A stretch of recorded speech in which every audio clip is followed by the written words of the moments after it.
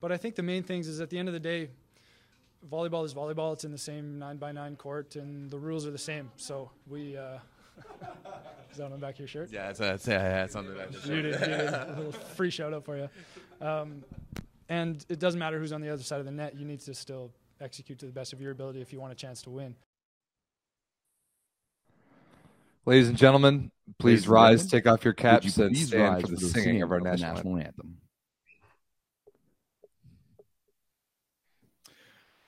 Oh, say, can you see by the dawn's early night, well, so proudly we hail at the twilight's last gleaming, whose broad stripes and bright stars through the perilous fight o'er the ramparts we watched were so gallantly streaming, and the rocket's red glare, the bombs bursting in air, gave proof through the fight that our flag was still there, even though Canada came down and burnt down the White House.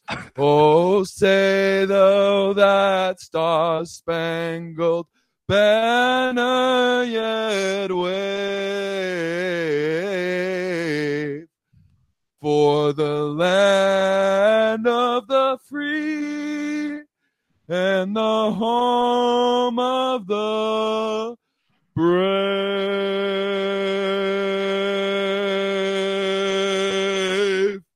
Well done. Well done. I'm feeling patriotic already. Oh my goodness, what a performance.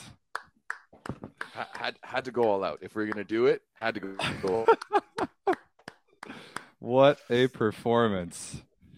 Well, ladies and gentlemen, on that note, welcome to the 9x9 Volleyball Show. My name is Rob St. Clair. That is Everett DeLarme, and you tuned in just in time to see Everett pay up from a little wager that we made on this show last week. We might as well jump right into it. It was this match right here. By the way, this is the 81 square meters of the best volleyball coverage on the internet. Square miles. 81 square miles. I mean, that's you're just sang the national anthem of 81 square miles of beautiful American victory, or I don't know. Let's jump into it. Everett, we made a wager on last week's show. We did. It was never even close. I'll let you start on this one. That one was a bit of a tough one. I mean, it very much encapsulated Canada's week 3 and last week of Nations League. It just seemed like kind of a demoralized bunch at that point. You know, they were down and out at that point. You know, they knew they weren't going to be relegated, but they knew they weren't going to be going anywhere else. And you could just tell that there wasn't much left in the sails for Team Canada in that one. And realistically, they just couldn't run with an American team that has surprised the hell out of all of us here at this Nation League, has really showed up really well. But yeah, at the end of the day, we just did not have the horses. Stephen Marr was just way too tired, and really no one else was kind of stepping in there and picking up the mantle and taking the load off of him. So, you know, hats off to you. As you see, I didn't cut anything short. I gave you, you know, the fullest of performance, and I hope for the next bet, if I win, you know, you'll follow through and do the same. Well, yeah, I want to commend you for your performance. I'm glad we kicked off the show with that. Way to commit. Well done. You did my country proud. If only we had made a bet on, like, I don't know, the C teams down at Norsecas where Canada beat the USA 3-0, I think either last night or 2 nights ago. Unfortunately, we did not make a bet on that. No, we didn't. It would have been a good thing on my part, right? Had we known that was going on. But you're right. And it was a pretty similar scoreline. I was pretty sure it was all in teens for USA. But let's be honest, really doesn't matter much comparatively to the Nations League.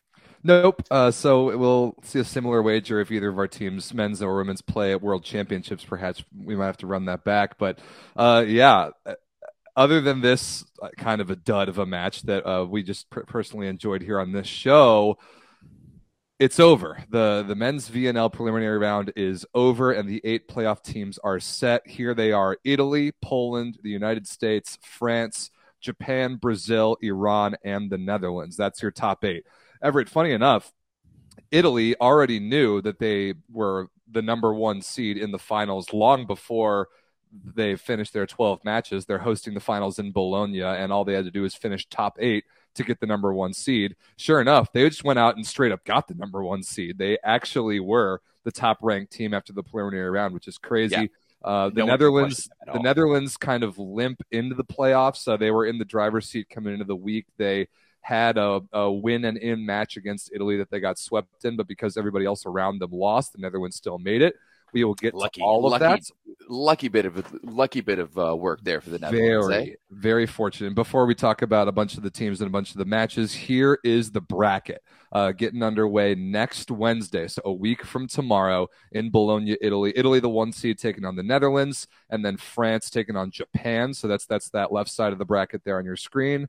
The number 3 seed, the USA, versus the number 6 seed, Brazil, and the number 2 seed, Poland, versus the number 7 seed, Iran. These brackets here, I'm really liking these matchups. These are going to be great matchups all around. We know that Poland and Iran have a massive rivalry. USA, Brazil, like we don't even need to go down that one. You've got 2 of the most skilled teams competition in France and Japan going in that 4-5 match, which could be an absolute banger. And you know what? I'm going to say it right now. I think it would be an upset, but I wouldn't be surprised if Japan took down the defending Olympic champions. And then finally, even that 1-8 match, like you give Namir a little bit of leeway, a little bit of room. Maybe Italy isn't used to playing at home. I know I'm pulling stuff out of my butt right now because they're very used to playing at home. But still, I think all 4 of these matchups could be redonkulous.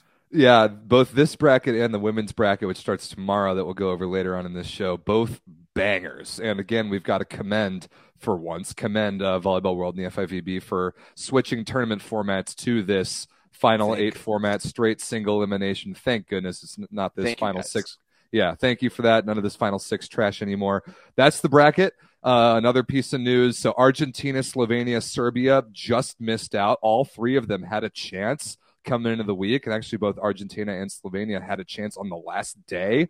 And it is official. It was actually official 3 or 4 or 5 days ago. Australia is relegated 1-11 with a miserable 2 points. So Australia will play Challenger Cup later on this year. Everett, where do you want to start? Do you want to start at the top or do you want to start at the bottom of the standings? Let's start at the bottom of the standings because we're already here, right? And we can finish off at the top. Obviously, I think the disappointing one is the second to last spot there in Team Canada. I think there was, wasn't hoping for that many more wins. Wasn't even maybe looking to even make the playoffs, especially after what we saw after week 1. But I was hoping to get a few more in there, especially with the way that we saw other teams like Iran and the Netherlands really turn it on after week 1 and improve, whereas we didn't really see that from Team. Overall, I'm a little bit surprised maybe by teams like Argentina and Slovenia. Slovenia, especially, I know that we were both really high on them based off of their performance last year and their historic run over the past number of years, bringing in Mark Lebedew. I think this a 5-7 record for them is a little bit disappointing overall. Looking at another team to look at is Germany, who came out of the gate real strong in Ottawa and then just hasn't 3-1. 3-1 week 1 to finish 4-8 is brutal. Yeah, absolutely. Going from 3-1 week 1 to 1-7 throughout the rest is real tough. China, that's kind of what you expect. To be honest, I think 3 wins, even though one of them is a very large asterisk, was that one over Germany. Forfeit win is pretty all right. And the other one is Bulgaria. I mean, we saw a lot about Nikolov, and that's another thing that we're gonna have to talk about a little bit later in this show. But just not a lot in the closet for Bulgaria. So a little bit disappointing because we were pretty high on them coming in as well. Yeah, they did manage to escape being relegated, and they did beat the Netherlands earlier this week. So that was a pretty nice win, but otherwise not that much to write home about for Bulgaria. Just to wrap it up about Canada, I mean, mission accomplished in staying in VNL. But past that, I don't know how much of a success you can really call this tournament. There's so many things that we thought that we would see, and that I know Ben Josephson and the Canadian staff wanted to see here. And not just based on the record, but based on the eye test and of the things that we know that Canada's been focusing on. That offense, this new look, lightning fast offense, just has not been there at all, really, at any point throughout this tournament. The serving has not been good enough. The serve reception has been nowhere near good enough. And there's just these fundamental building blocks that Canada right now is missing before they can even get to the fun, flashy, like second level stuff that they want to get into. So I think at the end of the day, really, it's just that there's the lack of horses right now. And I mean, we've talked about it so many times with the guys who have retired. And really, you know, if we were to be talking to Benjo right now, I bet you he would say this, is that you either win or you learn. And I think this year we did a lot of learning, and there was a lot of learning from, you know, guys being new to the international game, figuring out how this group of guys is going to be working together, you know, for Benjo to be how to be a head coach at this level. You know, we even talked about some of the learning he did even in that first week in Ottawa, you know, from game to game 4. So there's a lot of learning to be done here for this team. And the reality is that the majority of this team has little to no international experience, right? So at the end of the day, it's kind of that work in progress. As good as the last regime was in terms of results, there wasn't much left in the closet or in the bank for this team to go to. You know, not a lot of development being done for some of the next generation of players. So now we're kind of having to start at ground zero. You know, at the end of the day, at least we're not in the bad spot that Australia is in. You know, got to tip my hat to Dave Preston, of course, getting his first international competition under his belt with the senior team over in Australia. But, you know, they've got a lot of work to do. I do think that this team has a lot of potential, but it has some growing to do. I mean, let's be honest, Stephen Marr was this team. He led them in every single category except for setting, right? Which is obvious. He had almost double the amount of attempts that the next guy had, and that's Ryan Sclater. He had the most kills. He was six for both kills and scoring in the entire VNL, right? He had by far the most receptions. He had the most aces and was in the top 10 for aces as well. He led the team in digs with 50. He led the team in receptions. There's only so much Stephen Marr can do, and we need other guys to step up. I think overall, one of the guys I'd be the most disappointed in would be, and disappointed is relative, of course, but it would be definitely the play of Ryan Sclater. I was hoping to see him kind of improve after the few weeks, and if anything, I think he tailed off a little bit. But, you know, that could be down to a number of factors, and I know that connection with the right side hasn't necessarily been there at times, but was looking to see him kind of step in a little bit more. But I also think there's a lot of positives with this the way this team is played and some of the performances that they're putting up. I think Jackson Howe was very, very good, considering that he's a kid who's stepping out of youth sports, right? He has very little international experience. He has no pro experience, and he did a pretty good job for Canada down the middle. And ultimately, I think it was a big learning experience altogether. I really like Sam Cooper too, and especially in that last game against the U.S. He's a guy that's super explosive and super powerful, and he's going to be fun to watch. But overall, I think Team Canada is very thankful that they've made it through alive, and they will be playing in the next VNL. I'm sure they're thankful for a little bit of time off. I saw Stephen Marr and Brett Walsh are down at the Calgary Stampede right now, looking like a couple of Cowboys. So that's got to be a good time. But yeah, overall, I won't lie, a little bit disappointing the result for Team Canada here. But there's not much that I can say that I think we should have done better, because it's just in that position of this is the team we have, and this is the team we got, and this is the team we've got to run with. And they will get better, and they will learn, and I'm expecting a much different and much more confident team going into the World Championships in the fall. But they needed to do this learning over VNL, and I'm glad we got it out of the way right now. And miraculously, Canada's world ranking actually only dropped 2 points. It was 12 coming into the tournament, 14 as we're talking right now, which I'm actually really surprised it didn't drop more. Too. We'll talk about world rankings later on, but let's go to the top 8 teams and talk about these teams a little bit. Like we said, the Netherlands limped into the finals a little. We'll go over some of the matches from the week and break down those scenarios. But you talked about the rise of Iran. How about their performance this week, man? Their only loss to Italy. They beat Poland in 5. We talked about that in last week's show. Happened last Tuesday. Then they cleanly beat both of their nearest competitors to the playoffs, 3-0 versus Serbia and 3-0 versus Slovenia. Like, that's convincing. And we said a couple weeks ago, if they're going to make the playoffs, they're going to earn it. They did.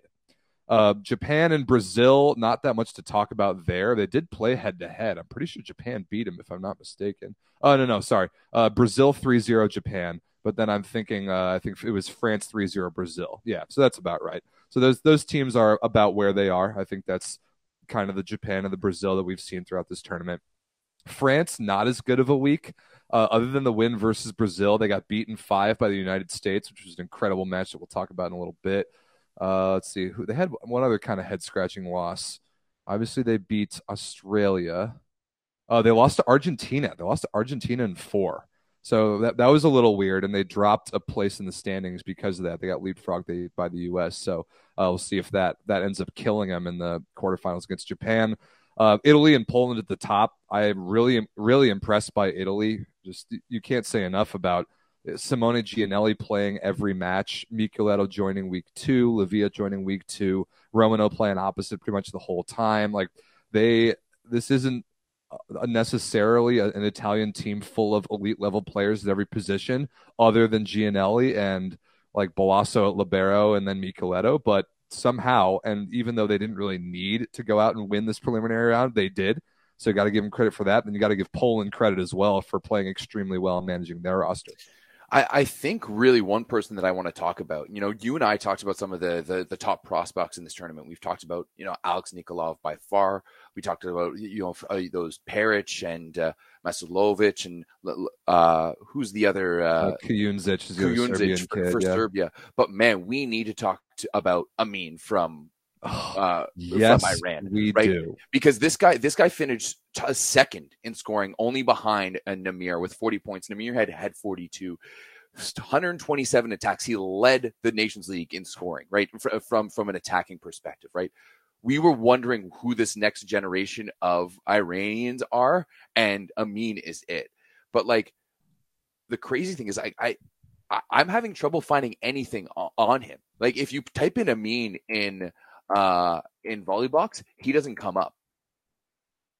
Yeah, I'll have to. Oh wait, here he is. Yeah, some of the names in Farsi are a little more confusing to like search on Volleybox, but yeah, this dude. It was funny. We talked about it on the show before, but I thought that there were 3 potential opposite characters for Iran coming into this tournament. None of them were Amin. Sure enough, he's probably the best player in the country right now. He might be the best lefty in volleyball right now. Like best lefty opposite. He's not better than Micheletto.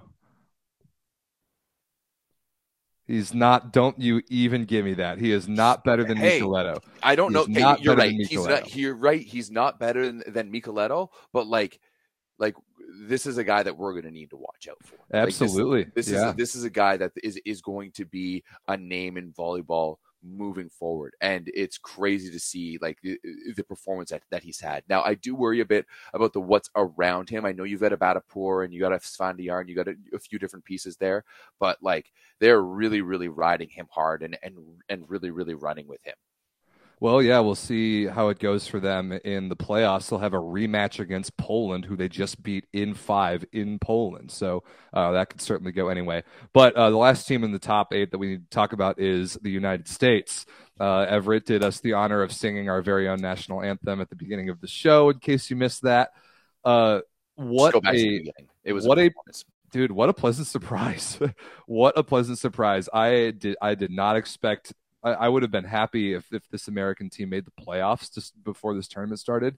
10-2 and 3rd overall. Like, the only losses like that one kind of just head scratcher to Iran, and then a 4-set loss to Poland. Like, beating France head to head was amazing. Beating Brazil in Brazil with the B team. Like, there was some phenomenally good moments by this American team this VNL preliminary round. We saw Micah Christensen come back this week. Yeah, what's up? Well, you can continue, but I have a specific question about a specific player that I want to ask, because to me, there was one player who really stepped up for you guys massively. And, he's a player that we memed about a little bit, both in the Discord on this show, like kind of leading up to it. Who's that player? Because that'll shape my kind of take on my team right now. 100% Kyle Ensing. Yeah, right? He was second in scoring for the U.S., led you guys in attacking with 103 kills, which is the most for your team. Like, he was unreal. And I mean, I know he benefited from 2 weeks of Josh Chuaniga setting. The rejuvenating that Long Beach connection to Falco was fantastic as well. But man, Kyle Ensing looked fantastic for you guys.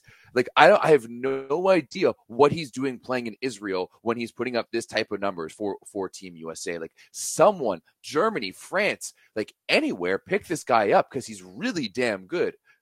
He's going to France next year, but for like a mid-tier at best team. It was funny this past weekend at WAPAC. I was talking to Dustin Watton, and we were talking about Kyle Ensing, and I'm like, what is he doing? We were both like, what on earth is he doing playing in these goofy leagues, even though we know he's so good? And Dustin was like, his agent needs to do a better job.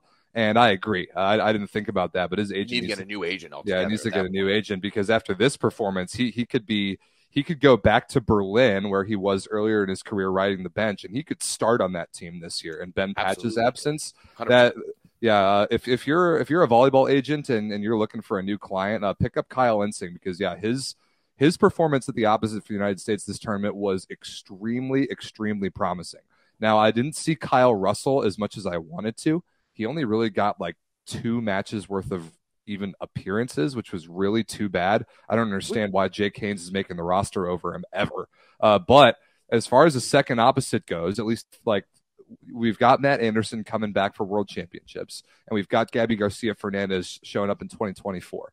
At the very, very least, to fill that gap, I feel a lot more comfortable with Kyle Ensing than I did before this tournament. The pairing of Matt Anderson and Kyle Ensing, I think, is really, really good, because it gives you 2 very, very good looks. And now we've proven, like, Kyle Ensing has gone out there and proven that he can play with the best in the world at any time in all facets of the game, right? He can play defense, he can block, he can serve, obviously he can score points, right? So when you bring in a guy like Kyle Ensing as an opposite to Matt Anderson, you're giving the team such a different look. You're obviously going to change the height of the offense, the speed of the offense, where that right side is set is located, right? And you're just going to give a bit of a different look. So I love the dichotomy of having Matt Anderson along with Kyle Ensing. Yeah, I like it too. It also leaves you the emergency outlet if you ever need Matt Anderson to play on the left side if something goes down. But yeah, exactly. Ensing, great tournament so far. Done a good job of mitigating his errors. I've been really impressed by that. So we'll see how he gets put to the test. I mean, we're gonna have that rematch versus Brazil in the first round of the playoffs, and that will not nearly be as easy as it was when we played him last time. You mentioned both TJ DeFalco and Aaron Russell, both just awesome performances. One thing I definitely want to shout out is the serving of Aaron Russell. This is something that's been very much up and down throughout his career. There were times back in like the 2016 Olympic quad where we just made him a float server. He just made too many errors, and we had enough jump spin firepower on the team that we just forced him to put the ball in play with a jump float serve. 21 aces in the preliminary round, plus 14 stuff blocks. 21 aces, but only 24 errors. Right, that number is absolutely like astronomical. Like, you've got guys like Kyle Ensing who's got 5 aces to 23 errors, or Tuaniga who's 3 aces to 20 errors. So you're going 21 aces to only 24 errors. You're almost going 1 for 1 ace to error. That's a massive ratio that I don't think is talked enough right now for the USA. Yeah, that's terrific. I thought Dave Smith had a really good tournament. TJ DeFalco had a great tournament. It's great to see Eric Shoji back. I think that this American team, we won't get Max Holt back, we won't get Matt Anderson back until World Championships. But if we get past Brazil, I was putting up this bracket again. If we get past Brazil and we get another shot at the 2 teams that we lost to, Poland and Iran, we'll get one of them if we can survive Brazil in the semis. Like, we played pretty well in that Poland match and missed some opportunities, and then just kind of didn't get off the bus against Iran.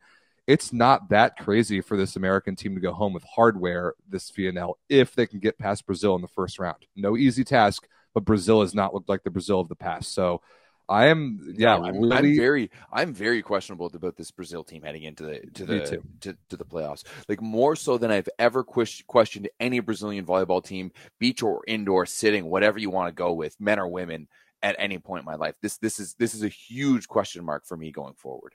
Yep, agreed. Obviously, it comes down a lot to the outside hitter position for them, but without Alan Souza, his younger brother Darwin Souza is going to have to play really well. And I mean, they've just been they haven't nearly been the Brazil that we're used to. So a couple of some of the matches, just to go through sort of a timeline of the last week of VNL week 3, both in Japan and in Poland. We got to talk about this match, France versus the USA. This was a banger. I was up standing on my feet yelling in this very office at about 2 a.m, whatever night it happened, 15-8 in the 5th. And after the US got straight up embarrassed in the first, like I saw that first set, I'm like, all right, pull the starters, lay down, get swept, and focus on the rest of the week. And boy, did they not listen to me. They kept the guys in. They completely turned it around mentally. Very, very impressed. And what we've got to talk about on the French side, how bad Trevor Clevenot was. 8 for 28 with 5 errors is terrible offensively. And Stephane Boyer, after that first set, pretty similarly bad, 13 for 31 with 6 errors. Like, I think if they had played the combination of Brizard and Patry and then had a shorter leash for Clevenot, I think France probably wins that match. But we do have to give the United States credit. Yeah, for sure. I do think that Gianni is still learning about this team and learning to see how guys respond in certain situations, right? Also, let's be completely honest, when talking about the French team, we also have to wonder what they did the night before, and how they prepared for that match, or the couple of the nights before, leading up to it. And I think, to be honest with this French team, is that they have that knowledge and that true belief inside them that they can beat whoever, and that they can play with whoever, and that with that they kind of turn off sometimes and aren't necessarily going all out and are the most focused and executing at their highest level possible. And I think maybe that's what we saw, because you see this team just yo-yo back and forth to being, one of the best teams in the world to head scratchingly bad in a second. And we see these kind of Jekyll and Hyde performances from guys like Boyer and Clevenot, but they're both world-class guys who we expect to bounce back at any second. Maybe not Boyer. He's obviously been struggling in the past years, both with the national team and professionally, playing in some random leagues everywhere and kind of fizzling out a little bit. But you know what? This French team is really hard to bet against moving forward into the playoffs. They're just so good and so skilled, and they can turn it on at any point that, I think any team with them on their calendar is kicking themselves a little bit. That left side of the bracket, not happy with France on that side. Very, very scary. I mean, we got to assume that Italy is going to get past the Netherlands, but either team that Italy sees after that could easily beat them. I mean, Japan did beat them, and I think France did too in Ottawa, if I remember correctly. So I'm pretty sure those are Italy's only 2 losses, was to France and Japan, because France. Yeah, I mean, Italy beat Poland, so yeah, that's it. The loss to France obviously has an asterisk, because like the Italian roster in Ottawa was not there yet. They didn't have Lavia, they didn't have Micheletto, they didn't like those 2 guys specifically. So I think that's. Yeah. Well, hey, we'll do more previewing of the bracket on next week's show. Definitely. I want to talk about the race for that last playoff spot. It came down to a couple of teams that had a chance. We talked about Iran; they had a phenomenal week, but this match right here, head to head, was probably kept one of these 2 teams alive and kept the winner alive and killed the loser. My goodness, did Serbia have a terrible week? Do or die game against Slovenia, they get swept. Do or die game against Iran, Serbia gets swept, and that was really it for their tournament. I mean, Slovenia played well here. They had Klemenchebu back finally. They looked a little more like themselves. I watched this game, and Serbia just didn't have it, and it wasn't because they didn't have their roster. They did. They just didn't really have their game, and it was a kind of a confusing one. But then Slovenia, after winning this one, promptly got stomped by Iran. So, like I said, Iran really earned their way into the playoffs, and then Iran followed it up by beating Serbia. So that kind of triangle of those 3 teams trying to make the playoffs, Iran clearly came out ahead and ended up being Slovenia, who had a chance going into the last day. It's funny, Rob, because I don't think either of us would have picked Iran, right? We would have picked either Serbia. They had the hardest schedule, and the Netherlands. Yeah, Iran had the hardest schedule, and they were one to pull it out the most. So you're very right. They earned it the most, and I'm getting a little scared, let's say, of this Iranian team, because I think that this team has come to play, and that they're going to be, we've seen them win at the youth stage, and I think that they're going to be a team that is going to be a handful over this quad and the next one heading into LA 2028. Yep, strongly agreed. It's crazy that they not only did they make the playoffs, they got 7th, not 8th. And I thought that the Netherlands for sure would have the best shot at that because of their easier schedule. Speaking of that, it came down to be pretty dramatic going into the last day. There were 3 matches with a lot on the line. The first one was this one. Argentina had an extremely good week. They brought Luciano Di Cecco back into the mix. Sure enough, they go 3-0, including beating France. And they had a chance here against the United States. All they needed was a win. It didn't matter the number of sets. It didn't matter the number of points. If Argentina had won this match, they would be in the playoffs over the Netherlands, like straight up. And they knew that going in. But the U.S., sure enough, gets it done barely in extra points, a 17-15 on a gigantic match-winning stuff block, which is really hype, and some very just delicious revenge for me personally for the Olympics last year. It's like Argentina can happily fly back to South America and watch this tournament from afar. Right? That's the least we could do to them in revenge. But it got pretty dramatic. Argentina had a win-in opportunity, couldn't quite get it done, very slim margins. Also win-in opportunity, the Netherlands versus Italy. Italy had already qualified at this point. Again, they had no real reason to even play this match. And sure enough, not only did they play the match, they played the starters, which was crazy to me. I was really surprised by that. And they managed to sweep the Netherlands in a match that the Netherlands needed to win to guarantee a playoff spot.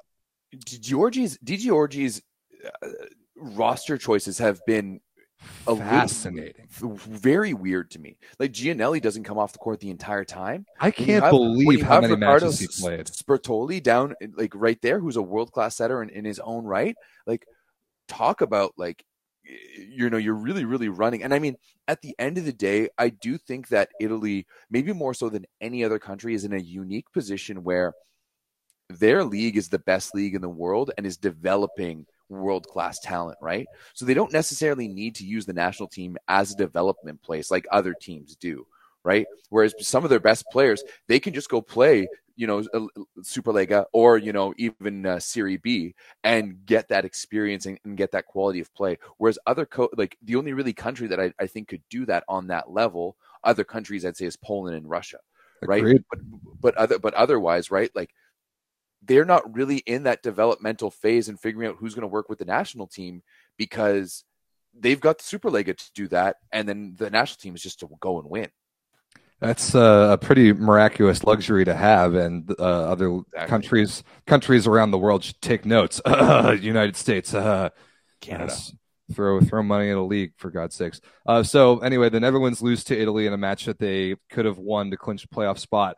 That left it up to Slovenia. The very last match of the week was a win and in for the playoffs for Slovenia against Poland in Poland. Poland had nothing to play for, still pretty convincingly beat Slovenia. I mean, 25-14 in the first is just a whooping. Was not even close. Mateusz Bieniek might be the scariest server in the world. Not just like volume of aces, but the way that he gets the aces. If he goes back to the line, I am sweating. No matter the situation. It's just reckless because he can hit the float, he can hit the spin, he hits the hybrid, and it's just like when he hits that hybrid too. I don't think he knows if it's going to be a spin or a float either.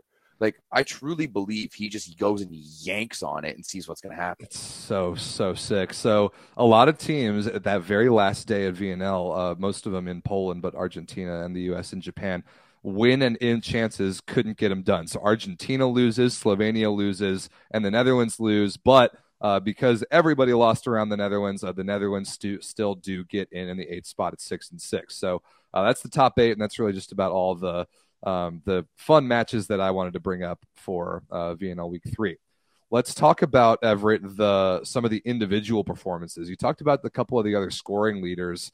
Nimir Abdelaziz, we've got to shout him out. If there's a reason why the Netherlands is in the top 8 in this tournament, it's obviously him. 31 points is absolutely disgusting. Points. Just filthy.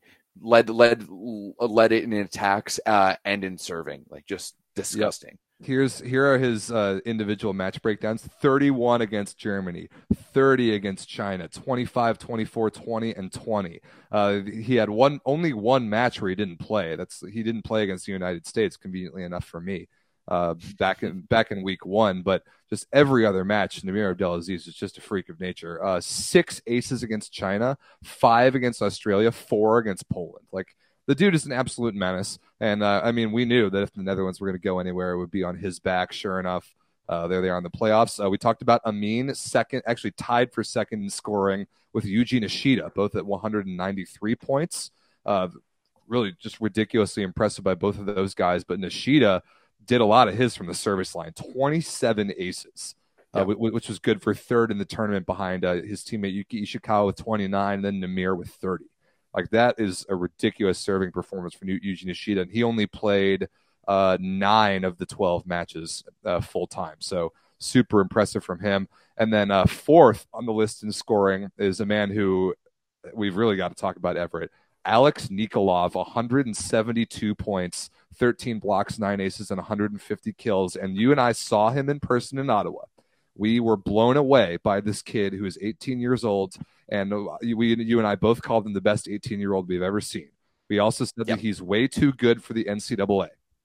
And clearly other people thought that as well because of the news that we had this. I'm guessing we don't have a graphic for this one. I don't. However, as it was announced last week, Alex Nikolov will be going to join Lube Civitanova for next season. Wow. Yeah. So not only did he realize he's a little too good for the NCAA, he realized that he can grab a roster spot in the reigning Italian champions. That is a jump of all jumps. And however he and his agent pulled that off, good for them, because that is such an awesome career move for and Lube. Even in Lube's signing, they called him the best under 20 volleyball player on the planet right now. They know exactly what they've got. It fits them perfectly considering they're going through this transition. They lost Lucarelli, they lost Simone. Like they're losing their guys. They have Gabby Garcia long term. They've got Alex Nikolov now signed. Got Marlon Yance. They've got Marlon Yance. So like. My question is, you know, how are you working with so many foreigners? You know, how are you fitting that in? What's the rest of the team looking on? But ultimately, I'm just happy here that Nikolov is going to Superlega, is going to be playing for Italy in Italy. Is going to be playing, you know, in the best league in the world for one of the best clubs in the world, because he's just way too good for the NCAA. Way too good. Right? He's not. I think it would almost hinder him to be in the NCAA. You know what I kind of likened it to is seeing how good he was in Nations League is when Shawan Vernon Evans back, you know, when he played for the national team in his debut, he scored more points for playing with the senior team than he did at the Pan Am Cup with the junior team only weeks before, like a month before, just because he was so much better than everyone else at that junior level that he didn't almost know how to play with them. But once he was with the senior guys, he was like, oh, this is more my speed. This is more my level. Nikolov is doing that, I think, on an even higher level, obviously. And I think he's going to be able to do some crazy things in Italy next year. Yeah, and funny enough, he's actually fluent in Italian. He's fluent in 3 languages, Bulgarian, English, and Italian. His father was a Bulgarian legendary volleyball player and played in Italy for years. So he fits right in right there as well. So honestly, if that's the case, then if I was Bulgaria, I'd be very worried. I was about to bring that up. I'd be very, very, very worried if I was Bulgaria. Yeah, right? Like, their national federation is going to have to make sure that they can retain him, because we're seeing Donovan Zavaronak do this exact same thing. He is already at the very beginning of his career undergoing the process of becoming Italian. Bulgaria's got to make very, very sure that Alex Nikolov doesn't try to do the same thing. I didn't know Daz Veronik was doing that as well. That's a huge loss for the Czech Republic if it happens for him. Yes, but at the same time, like it would make sense for the pro side of things, but it completely shuts his door on the national team because he's not breaking into that Italian national team roster. Probably not, but. I mean, is Nikolov going to do that in the next couple of years? I mean, he's that good, but look who's in front of him. Anyway, it's not club season. That was all speculation. I think we should jump back into real volleyball. Real quick, though, I just wanted to say I could 100% see, like, are you telling me that, like, Mikoleto and Nikolov outside pairing is not the most, like, one of the most tantalizing potential pairings in volleyball right now. Daniele Lavia is good, but I don't think he's Alex Nikolov good. I think he's better than him right now, but will he be in come 2024? I really don't know. Yeah, I don't know either. So that's just very early speculation. I want to address a couple things in the chat before we move on. Get in the YouTube chat if you're watching live on the Volleyball Source YouTube channel. And if you're watching or listening on the audio podcast after the fact, definitely check out the YouTube version so you can see Everett's beautiful national anthem performance at the beginning of the show. One of the things that we've been following along with throughout this VNL is the change in world ranking format. Now the world ranking points update after every single match, whether you win or whether you lose, and the set score and your opponent's ranking and all this. There's updates to the world rankings every single day instead of just where you finished in a tournament. So I want to go over a couple of the notable movements around the world rankings. We've got a new number one, Everett. Poland is the number one ranked team in the world on the men's side now. We talked about that after Brazil inexplicably lost to China week one, that they ended a 20-year run at number one in the world. So they're going to have to work pretty hard to get back up there. France, the new number three, they've overtaken Russia just due to inactivity. Italy's still at 5. The United States moves up from 7 to 6, switches with Argentina. Japan is up from 11 to 8, definitely well-deserved. Iran up from 10 to 9. Serbia drops from 9 to 11. Slovenia drops from 8 to 10. Canada drops from 12 to 14, like we talked about earlier, and then a decent amount of movement, like much, much lower down. But there's one that we've really got to talk about that leads me into one of our next bullet points, Australia. We talked about early on, like even coming into VNL, if you're a terrible team, might it actually hurt you to even play the VNL because of the way the new world ranking system works? Sure enough, Australia came into the VNL, the lowest ranked team in the field at 31. Everett, guess what their world ranking is right now? 38. 38. Australia is ranked 38th in the world. They have dropped 7 spots after going 1-11 in VNL. And we might as well talk about Challenger Cup, because as Australia is obviously relegated. Real quick before we jump into the Challenger Cup, though, I do think that there needs to be some tweaking with this system on which tournaments provide points, right? Because you've got like NORCECA tournaments that are scoring the same level of points as FIVB events, right? Like something needs to change in that. There's got to be some my weighting opinion, to that, right? Like Cuba can't be getting more points by beating teams like the Dominican Republic, Mexico, and Puerto Rico, and moving up that way while we're playing like Brazil and the U.S. Like there needs to be some tweaking and determining which tournaments are providing points and which tournaments aren't. Yeah, that's very, very strange. Like we've got, well, it's funny because the United States world rankings are only updated for VNL. They're not updated for anything NORCECA, but I know that those do count for points. So yeah, who knows? I guess it's like the challenge, but like in my opinion, like the Challenger qualifier tournament for like the Challenger, like that's what Cuba's getting points here from June of this year. Like, should that be giving you points like on the same scale? Cuba shouldn't be getting any points for playing Mickey Mouse tournaments, but they will get to play Challenger Cup later this year. So let's talk about that for a little bit. How we talked about it last week on the women's side with Belgium and their unjust relegation from VNL, but they still have a chance in Challenger Cup. FIVB Challenger Cup for the men's. Those quarterfinal matchups are set. It's an 8-team tournament going down in South Korea at the very, very end of this month. Korea, the number 1 seed, because they're hosting, playing Australia, the 8th seed.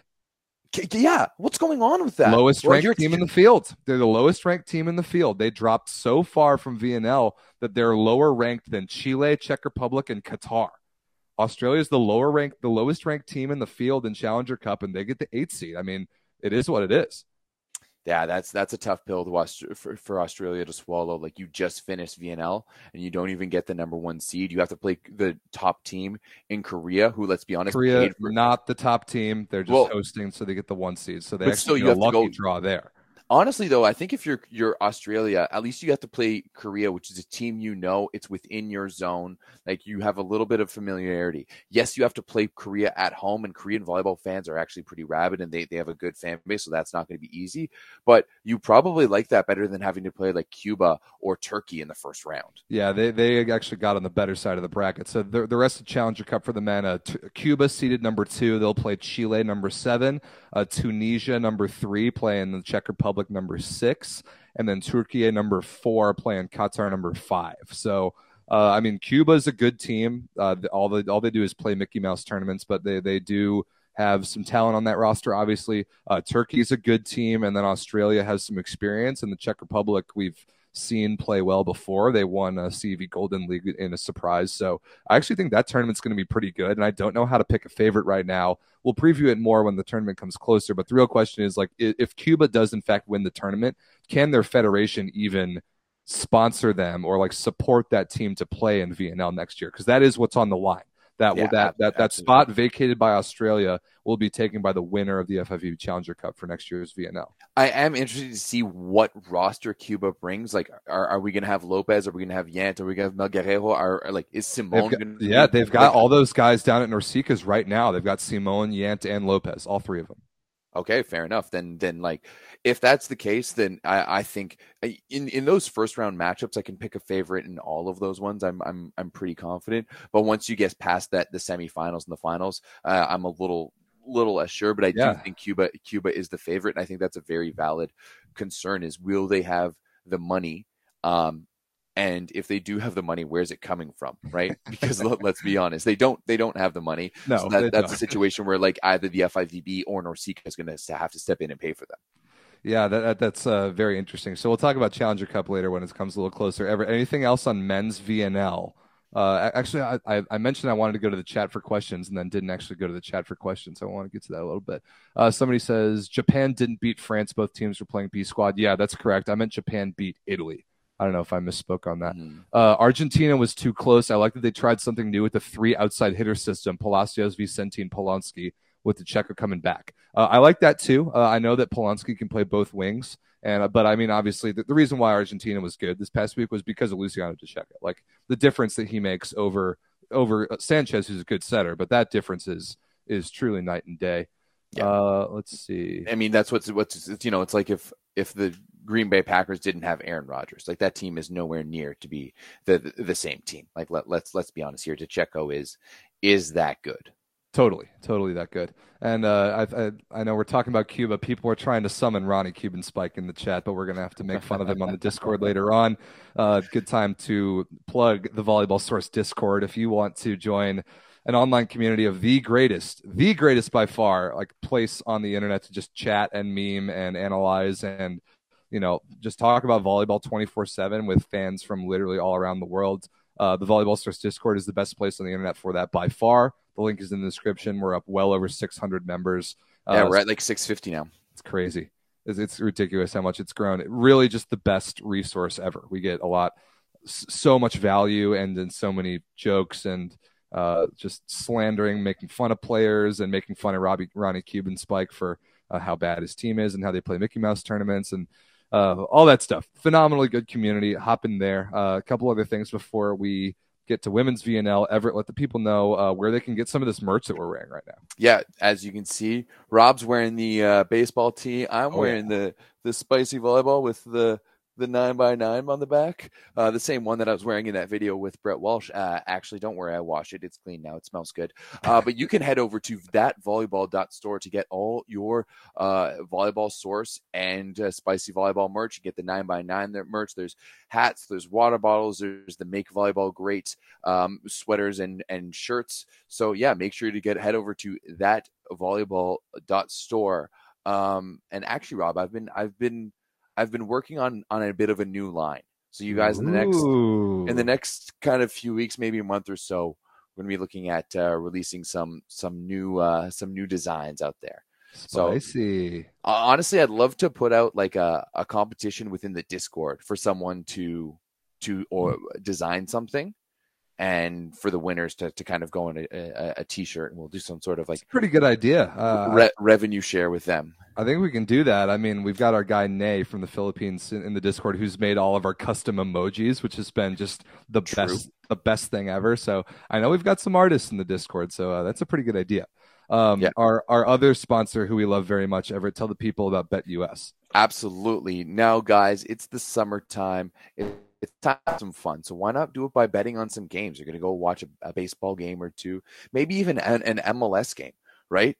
Hell, tons of beach volleyball going on. You got F1, you've got golf, that new LIV tour. The players are going nuts on super flights, on private flights going off. There's so much to bet on. So the best place. Open Championship this weekend. It's a major championship week for golf. Oh yeah, absolutely. The Open Championship, 100%. You know, Tiger's going off, getting him mad at all those LIV guys, right? So it's time to bet on Tiger because he's coming back. So you got to go head over to BetUS, which is America's favorite sports book. They've been around since 1994. Two true OGs now as sports gambling becomes more and more prevalent throughout all of North America. So you're going to want to use the link below, and you're going to want to use the code Volley125 for 125% deposit bonus. That means when you deposit $100, it magically becomes $225. It's literally free money. Use it, go win more money, and then go buy our merch. And, you know, you're going to help us in double ways. All right, guys? So check that out. Use the link below for BetUS and the code Volley125. Well said. So, Everett, another thing that you can bet on a BetUS is games starting just tomorrow. And we're starting to throw away some hardware up in this national team volleyball season. It is the women's VNL finals starting tomorrow in Ankara in Turkey. A great fan base, obviously.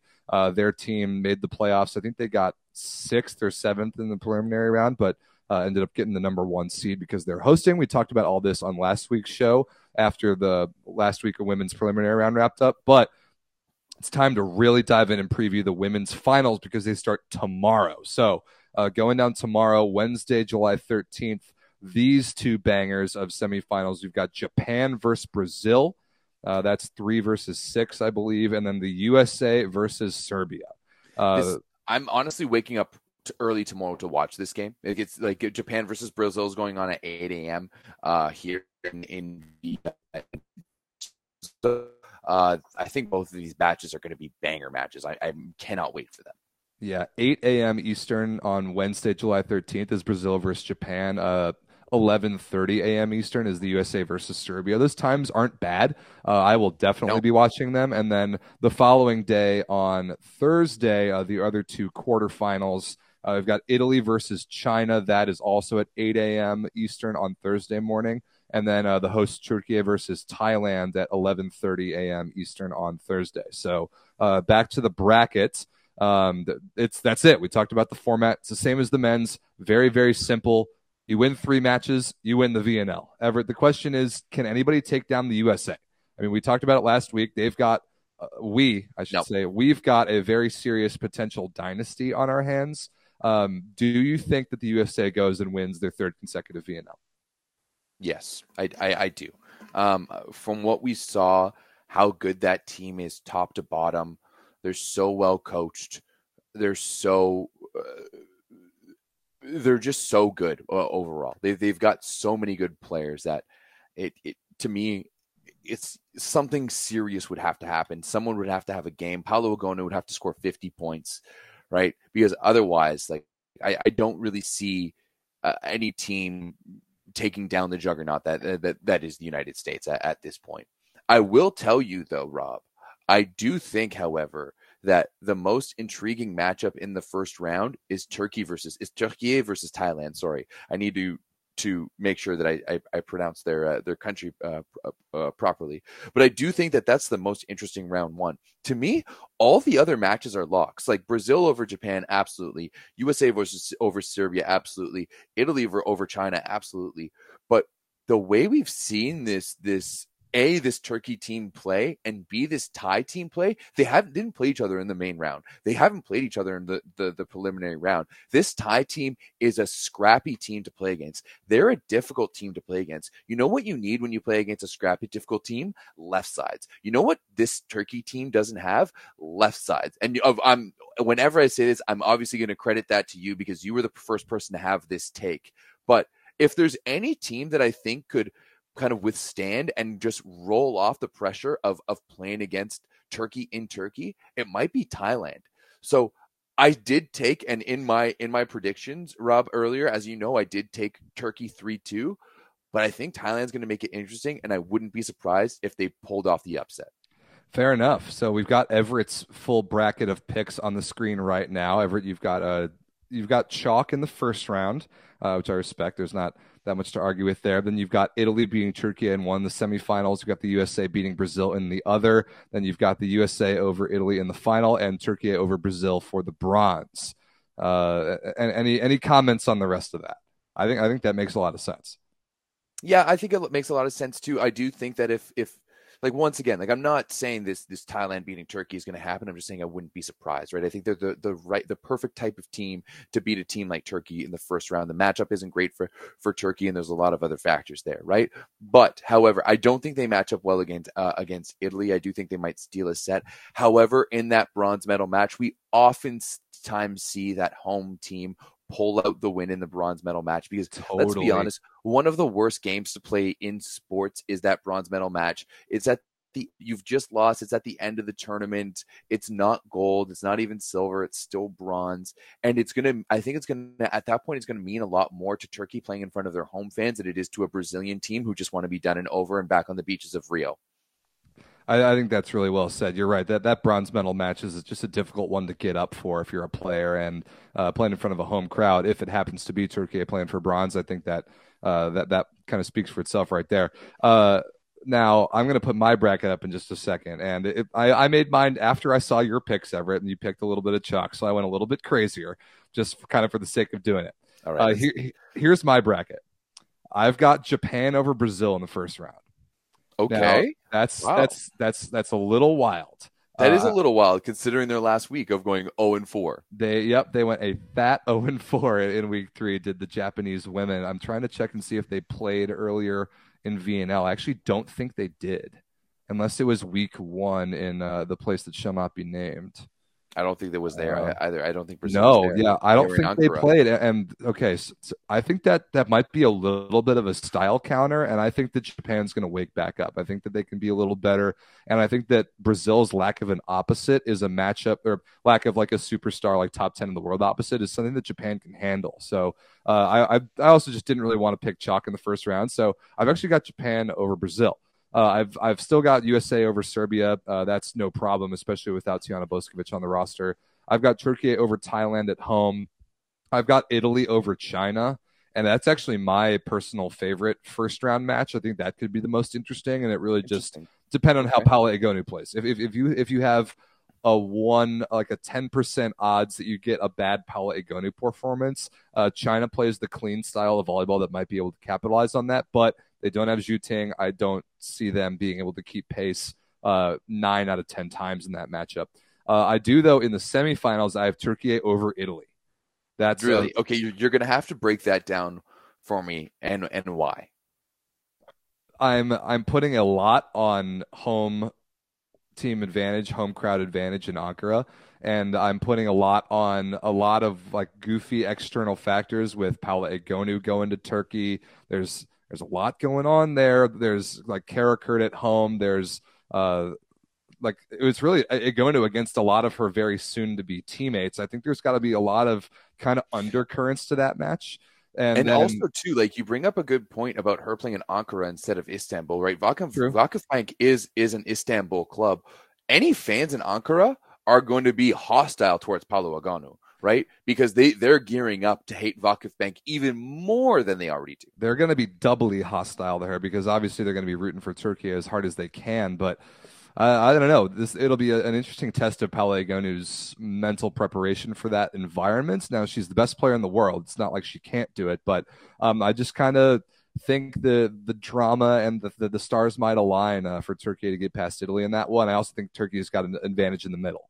So they're going to need it to slow down Egonu and with how subpar they've been on the left side this tournament. But I don't think that upset is impossible.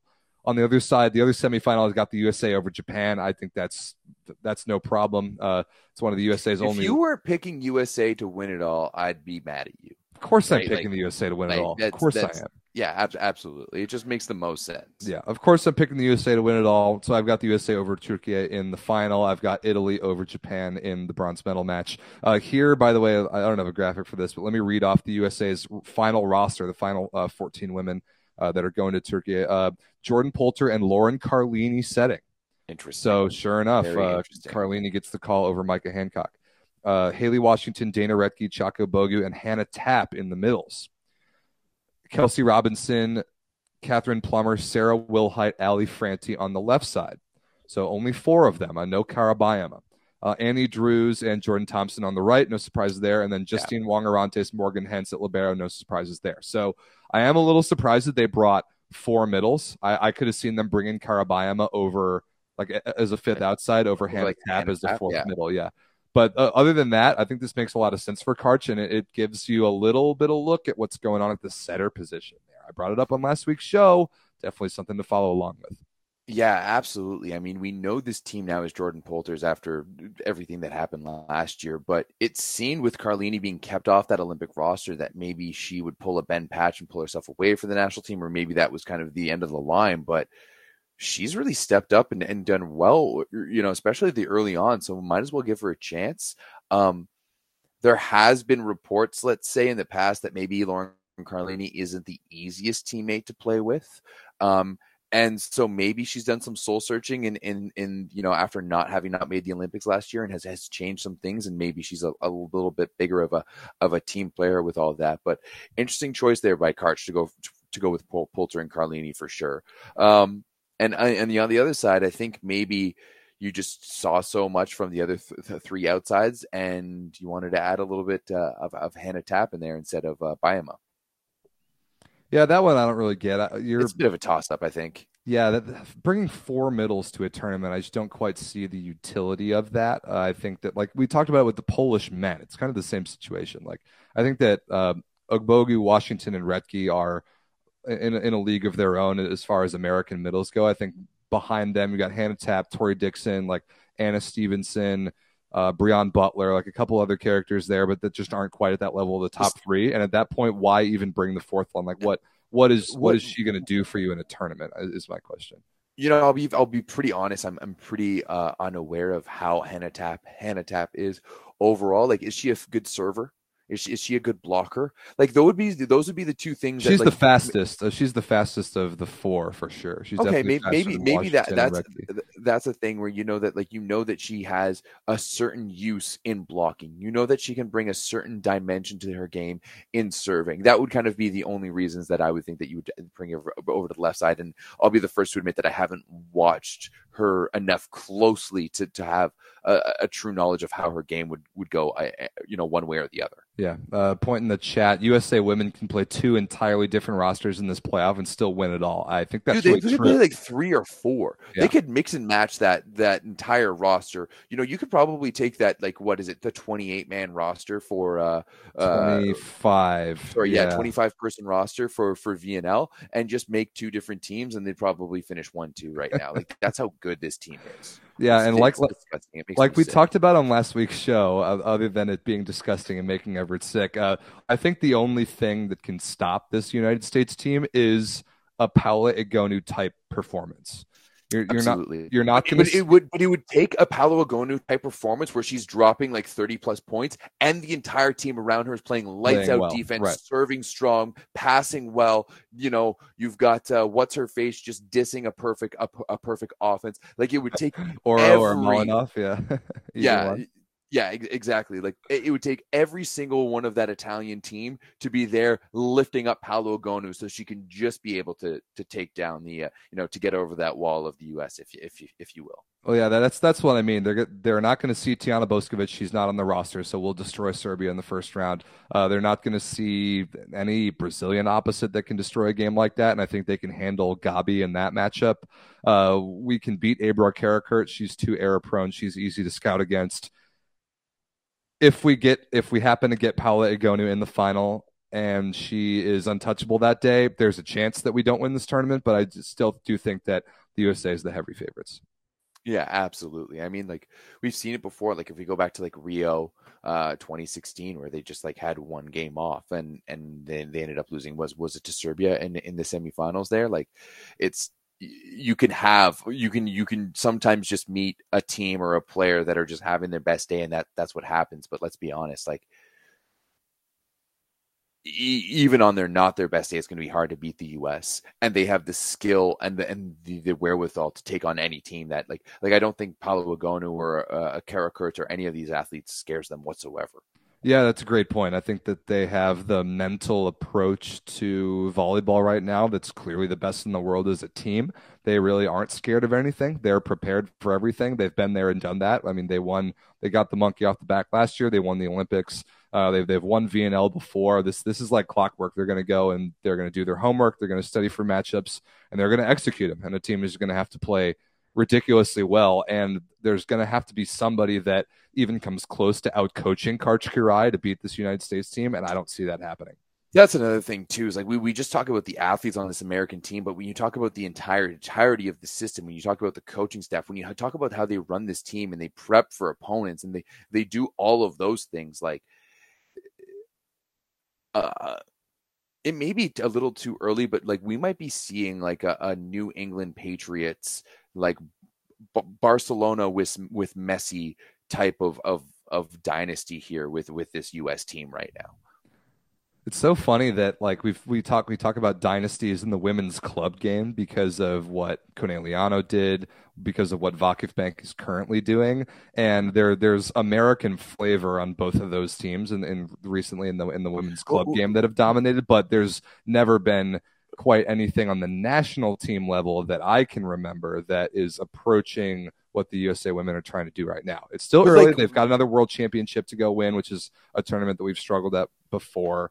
But I mean, play style wise, talent wise, top to bottom, I think my country's got it. Somebody posted it on Instagram the other day about how many American athletes, like every team in the Lega Volley Femminile has an American on that team, right? And every one of them. And every one of them. And USA Volleyball. Most of them have two.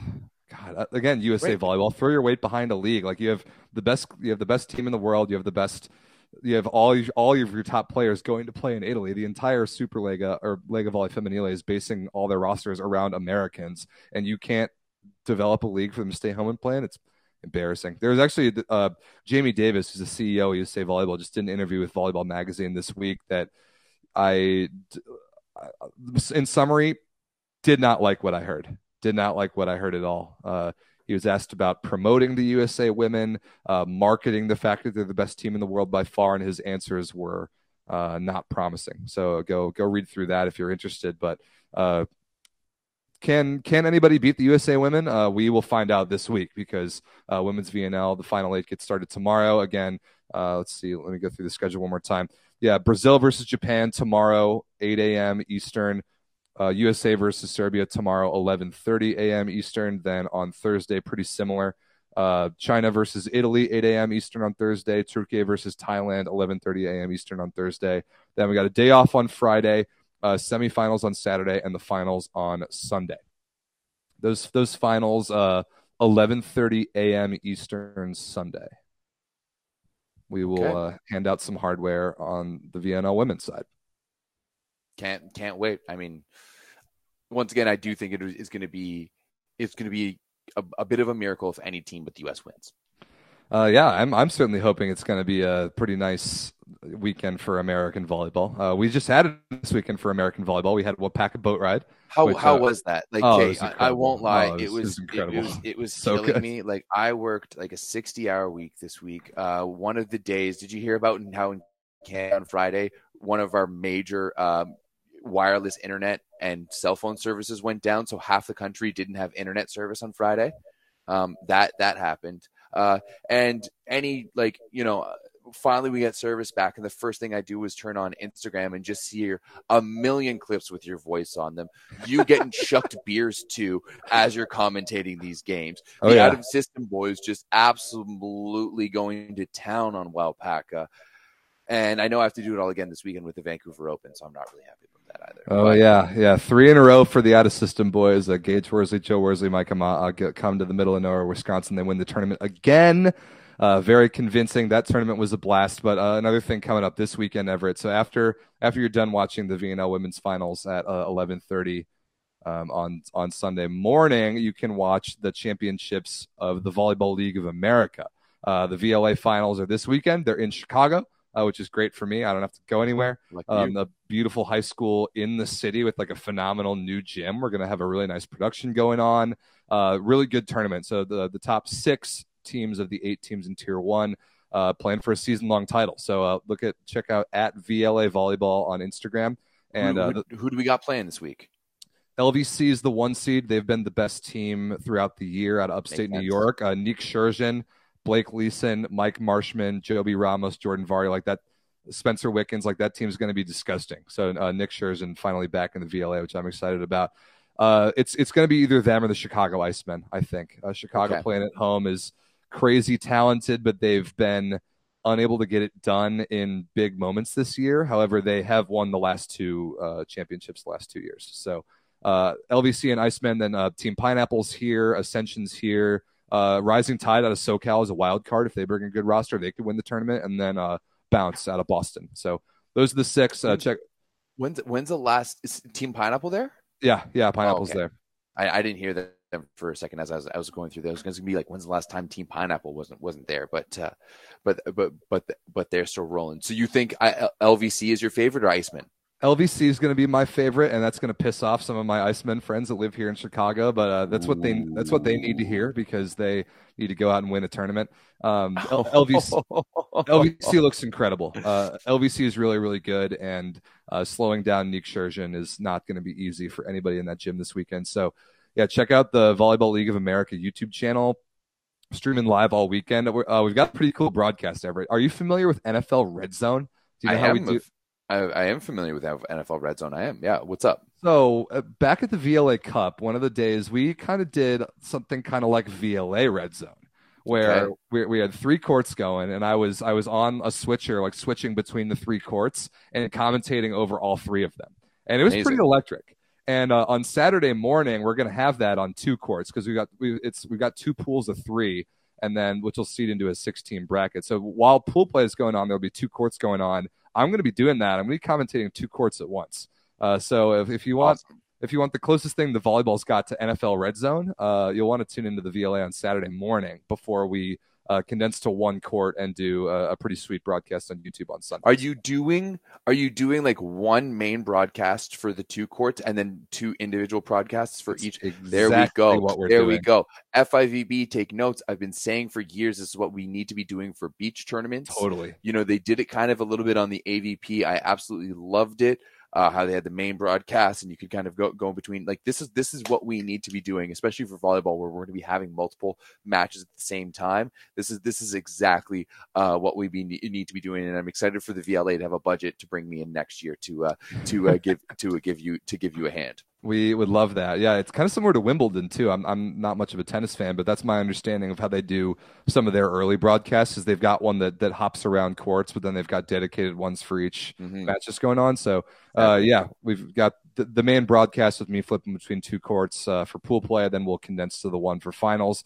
Check that out. If you support the idea of professional volleyball in the United States, we would love your viewership, and we would love your butts in the seats in the gym if you happen to be in Chicago this weekend. So check out the VLA platforms for that. Me and Vince will do a show either tonight or tomorrow to preview the tournament in more detail. Sick. Let's do it. I'm excited. All right, boys and girls, a lot of volleyball going on this week. VNL finals on the women's side start tomorrow. We will crown a champion there on Sunday, crown a VLA champion on Sunday, and we'll be right back next Tuesday to break all that down and preview the men's VNL finals. So, Everett, you can rest your singing voice. Well done, my friend, on that performance. And I'm Thank you. Looking forward to the next USA beatdown of the Maple Volleys. Hey, you know what? Count your check-ins while you got them, because we're coming for you. That's all I got to say. You saw what happened at the NORCECA Championships, or NORCECA, whatever it is, Mickey Mouse. On right now. You and I both know that's a Mickey Mouse tournament. Yeah, but my Mickey Mouse team beat your Mickey Mouse team, and both of these Mickey Mouse teams are going to grow up to be the mouse teams. I don't know if that's an actual thing of big mouse teams doesn't really work, but the real teams, right? And so that's where I think, you know, we're going to get you. We're going to get you. That'll be the day. Yeah, on that note, thanks for watching, boys and girls. Make sure you subscribe here on the Volleyball Source YouTube channel. Check out the podcast on audio if you want to listen to it in the car or whatever. It'll be up on Spotify, Apple Music, all those places very, very shortly. So, yeah, thanks for watching. Enjoy the volleyball this week. Join the Discord, and we'll see you next Tuesday.